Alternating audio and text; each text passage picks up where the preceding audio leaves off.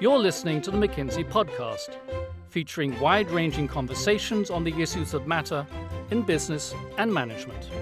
Hello and welcome to this edition of the McKinsey podcast with me, Simon London.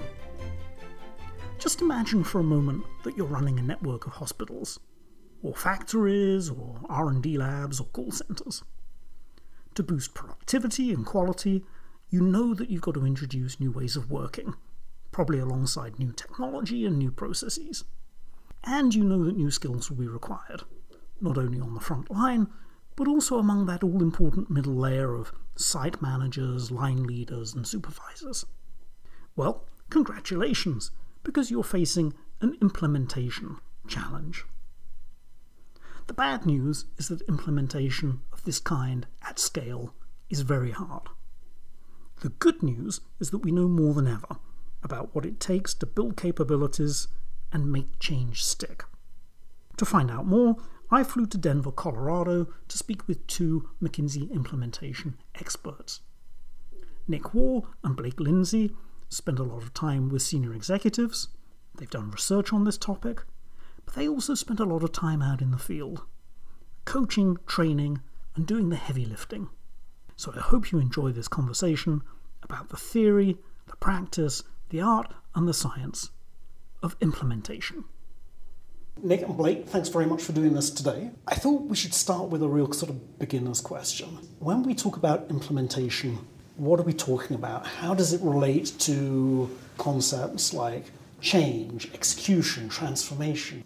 Execution is around the day-to-day business. You know, the COO is steering the ship and he's got current speed and course, whereas implementation in our world is often course correcting a little bit or changing that or speeding up. You know, we're usually involved when there's a change imperative of some kind. So how does this differ from change management? Change management is obviously a core part of what we think of as implementation. But when you're talking about actually ensuring that a business or an organization is going to continue to do things differently moving forward, we're effectively driving new processes, new capabilities within the organization. And so implementation goes beyond just the change management. The concept is I have now taken a group of people or an organization, fundamentally changed the way that they think about doing their work or whatever processes that are now put into place and building their skills and capabilities along the way. We define it as the ability to achieve a desired result and sustain that result and continue to improve upon it. Change management aspects, I believe, are really around the mindsets and the behaviors that come along with this. I mean, you start asking someone who's done the same thing for 35 years to do their job differently, there's a huge amount of change management or culture associated with that mindset change. So it's the implementation of new processes, implementation, new ways of working, new technologies. It could be something programmatic like lean, or it could be something that's very specific to a company. That's right. But it's actually the doing on the ground and making sure that it really happens and sustains over time. We've rolled lean out in factories and hospitals and the back office of an insurance company. And you can imagine the deployment model for McKinsey looks very different. It's not a bunch of folks sitting in a room at headquarters. It's folks like Blake and myself that are implementers that are out in the field, coaching, building capabilities. And the profile of our implementation practitioners, therefore, requires a certain amount of been there, done that. And it's a credibility, it establishes credibility when we walk into the situation. But it's also the pattern recognition of being able to say, I'm asking someone to do something differently than they've ever done it before. Let's talk a little bit about the research that you guys have done. Because in addition to actually doing this on the ground, we've actually been out and done two quite big surveys, right? 2014, 2017, about what works around implementation and transformation. So just talk a little bit about the research and what we've learned. We surveyed 1,400 CXOs across the globe and really probed on what it was they were working on as far as implementation was concerned, and then assessed the success, their subjective success against the dimensions that we felt were the ones that truly drive implementation success. And, part of what we were trying to do is figure out what are the markers for success across this, which I think that we've been able to do. We've sort of distilled it into 30 practices, which turns into 7 core capabilities. And I think one of the big things that we were trying to do was find this silver bullet, right? What's the 2 or 3 things that I've got to go and do to make sure that I'm going to be a successful implementer? And what was really fascinating as we came out across this is that across these 30 practices, pretty much every single one of them is relatively of the same importance and weight. All in all, you can basically look at it and say, okay, all of these things are important.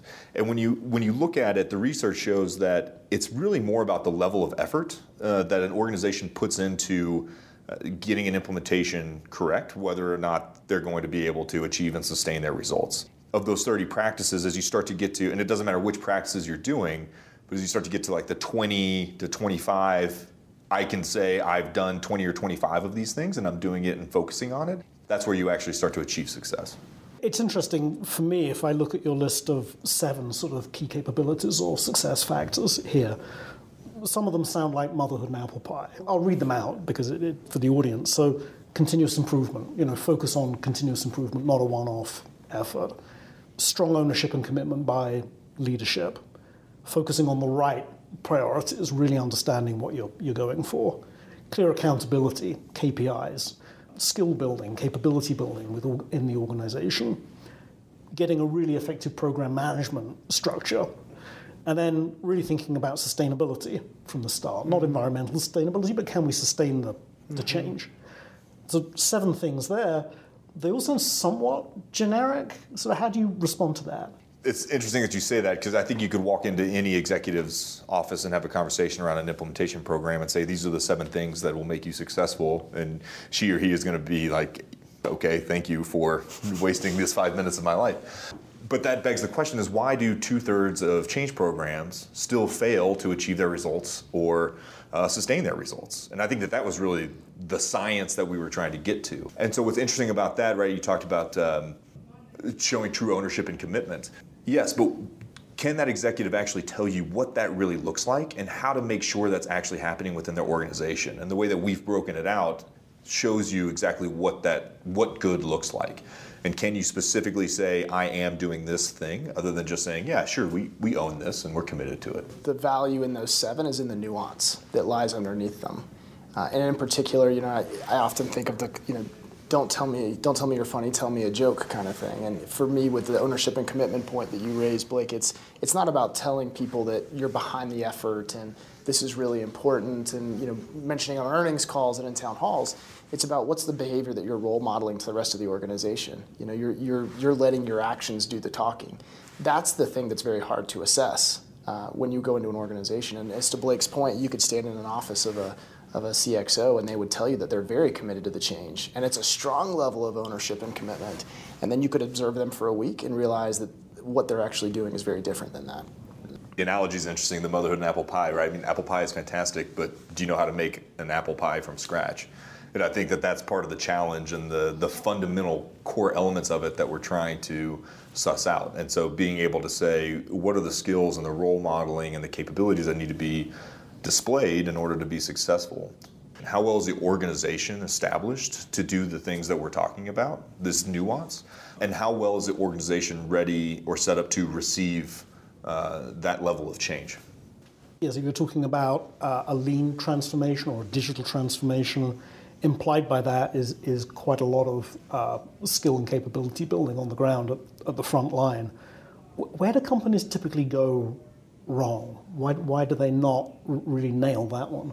For me, it's the balance between the hard skill associated with a new process or with a new tool and the softer skill that's associated with just being comfortable in change and leading others through change. The example that comes to mind for me is, you talk about a lean transformation. I mean, I can teach someone how to do a pre-shift huddle and what good looks like, and we can talk about all of the nuance of celebrations and balancing that with the KPIs you want to track.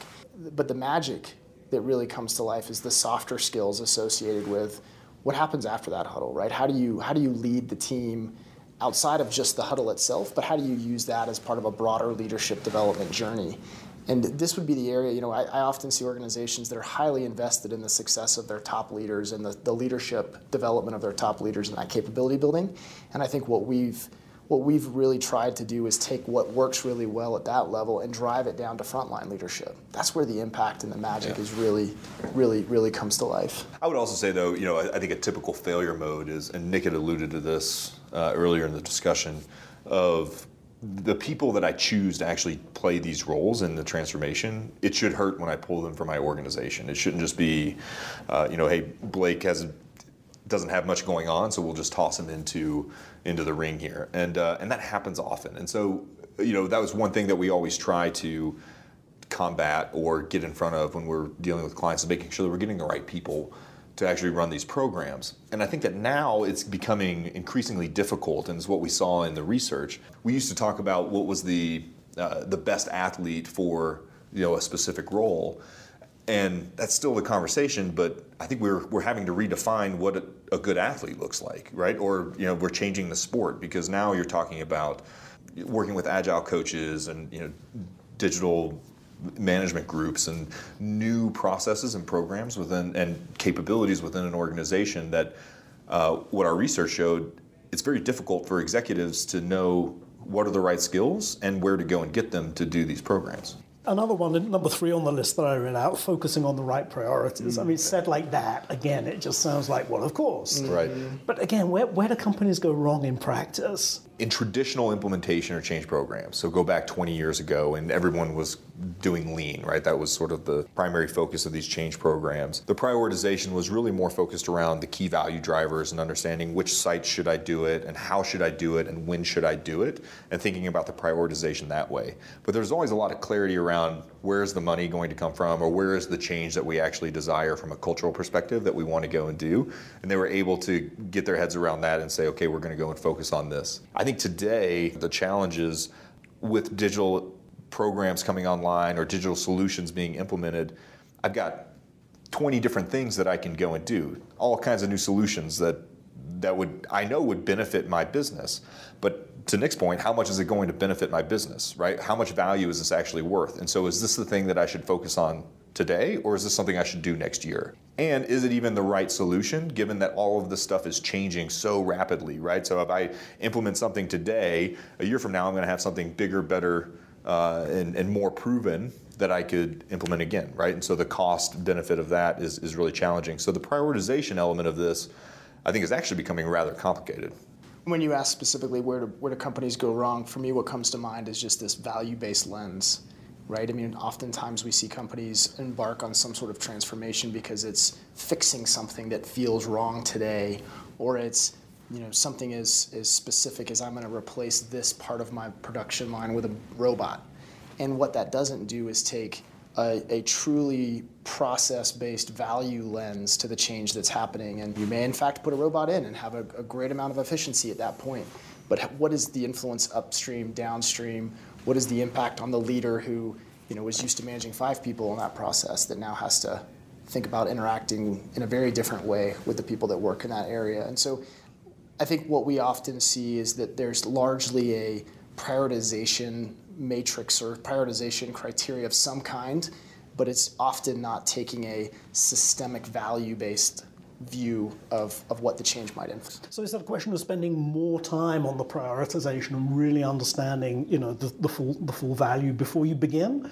Or is it more of a question of being prepared to be agile and switch and change as you learn? Because as you say, if you come to digital or advanced analytics or automation, these things are changing pretty fast. Yeah, I think it's absolutely both. I mean, for me, there's an element of how do I define value in an environment where we've never really sized value before, right? You talk about a digital solution. If you've never done it before and you can't go outside and find a benchmark that allows you to size that gets really challenging.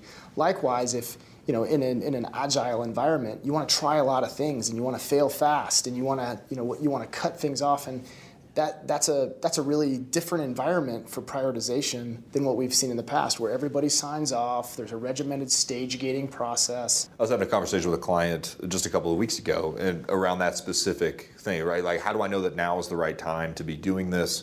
How do I know that these are the right tools or capabilities to be bringing into the organization at this moment?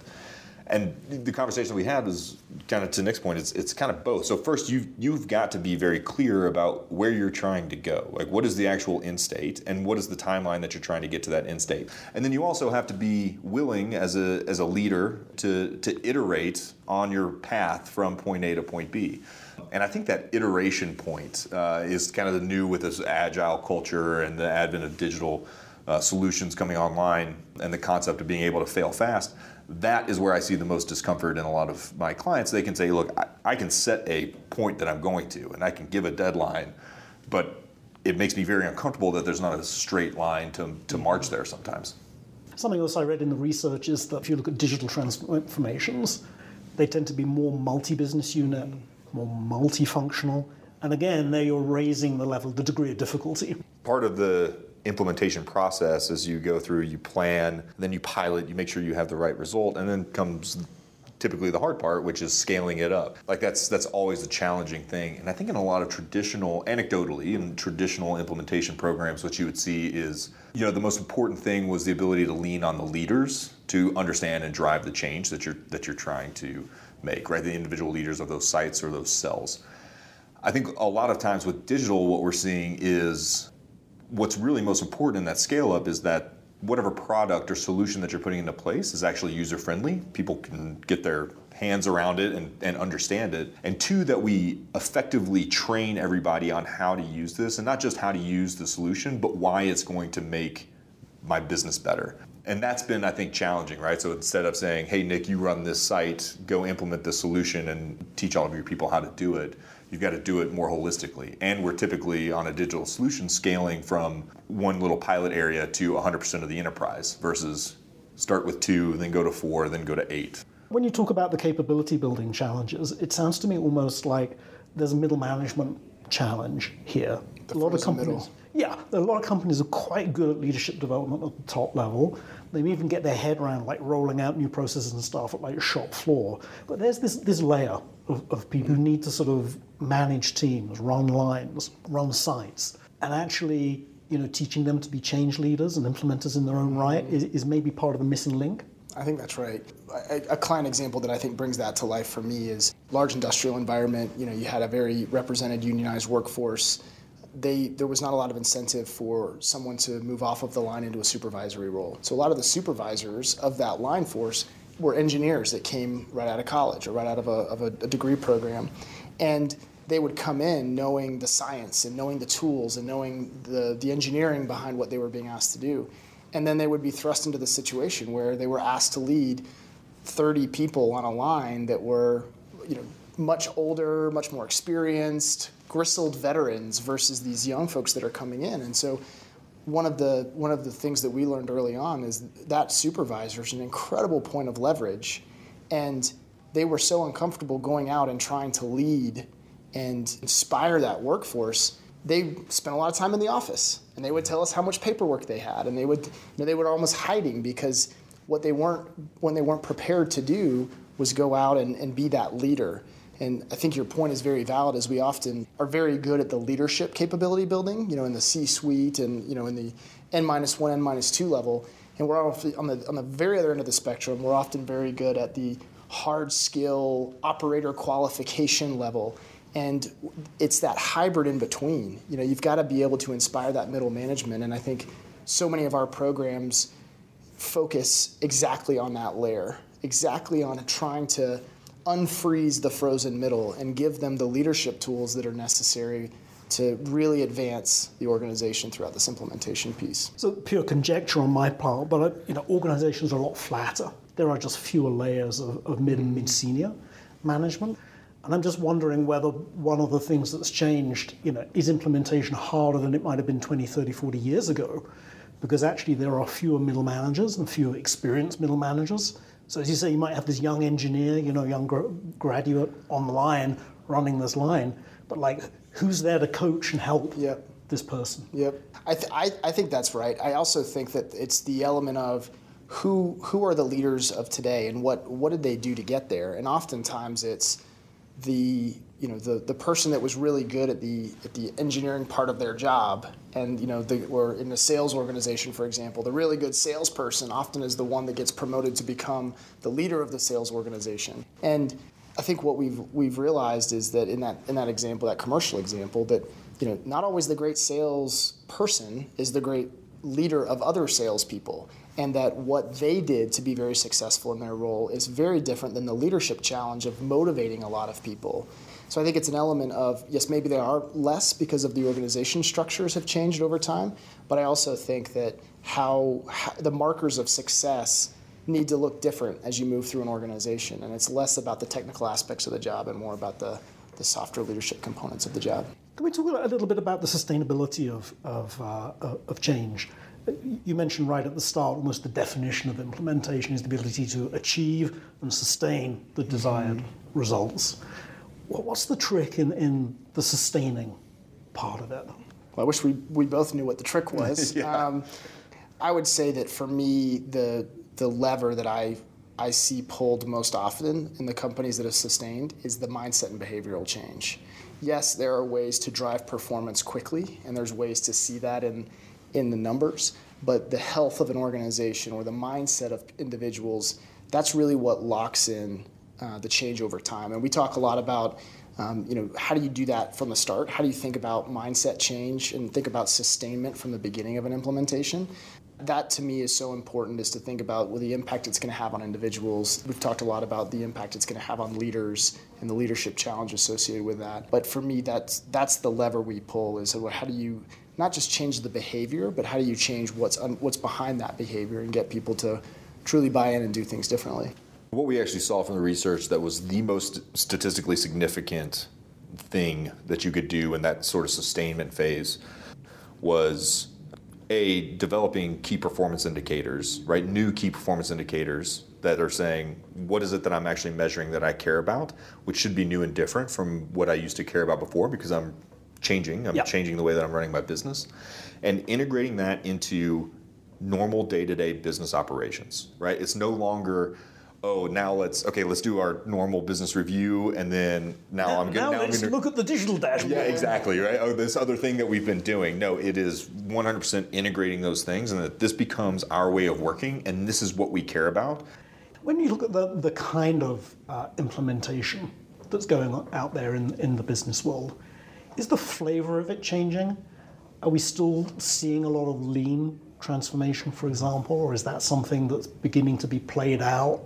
Is digital transformation just the next wave, or is there more to it than that? I think that the lean concepts are integrating themselves into just improve business performance. And I think the big thing that is the difference that I've seen over the transformations that I used to see from broader lean groups to now is just this holistic focus on organizational health and culture, and what does it mean to be a top tier organization within my industry. And so it is always going and trying to identify new ways to create value or remove cost or whatever, deliver impact to the bottom line. But at the same time, with equal and oftentimes heavier balance on our organizational health as a whole and the culture and the sort of the identity of the organization that we want to have, and really figuring out how to all stack hands on what that should look like and how to go and do it. For me, I think there always will be a fad.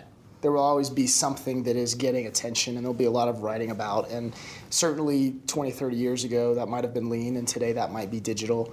I think that for me, though, the one constant is that we're in a period of continuous change, and nothing is stable. Nothing is the current speed and course anymore. We have one executive that Blake and I have worked with that, in particular, struggles with the ownership and commitment point because it's hard for her to articulate what the future is going to look like. Okay, well, let's leave it there. Blake and Nick, thank you very much for your time. I appreciate it very much. Thanks also to you, our listeners. To learn more about McKinsey's work and research and implementation, please visit mckinsey.com. You've been listening to the McKinsey podcast. To learn more about McKinsey, our people, and our latest thinking, visit us at mckinsey.com or find us on LinkedIn, Twitter, and Facebook.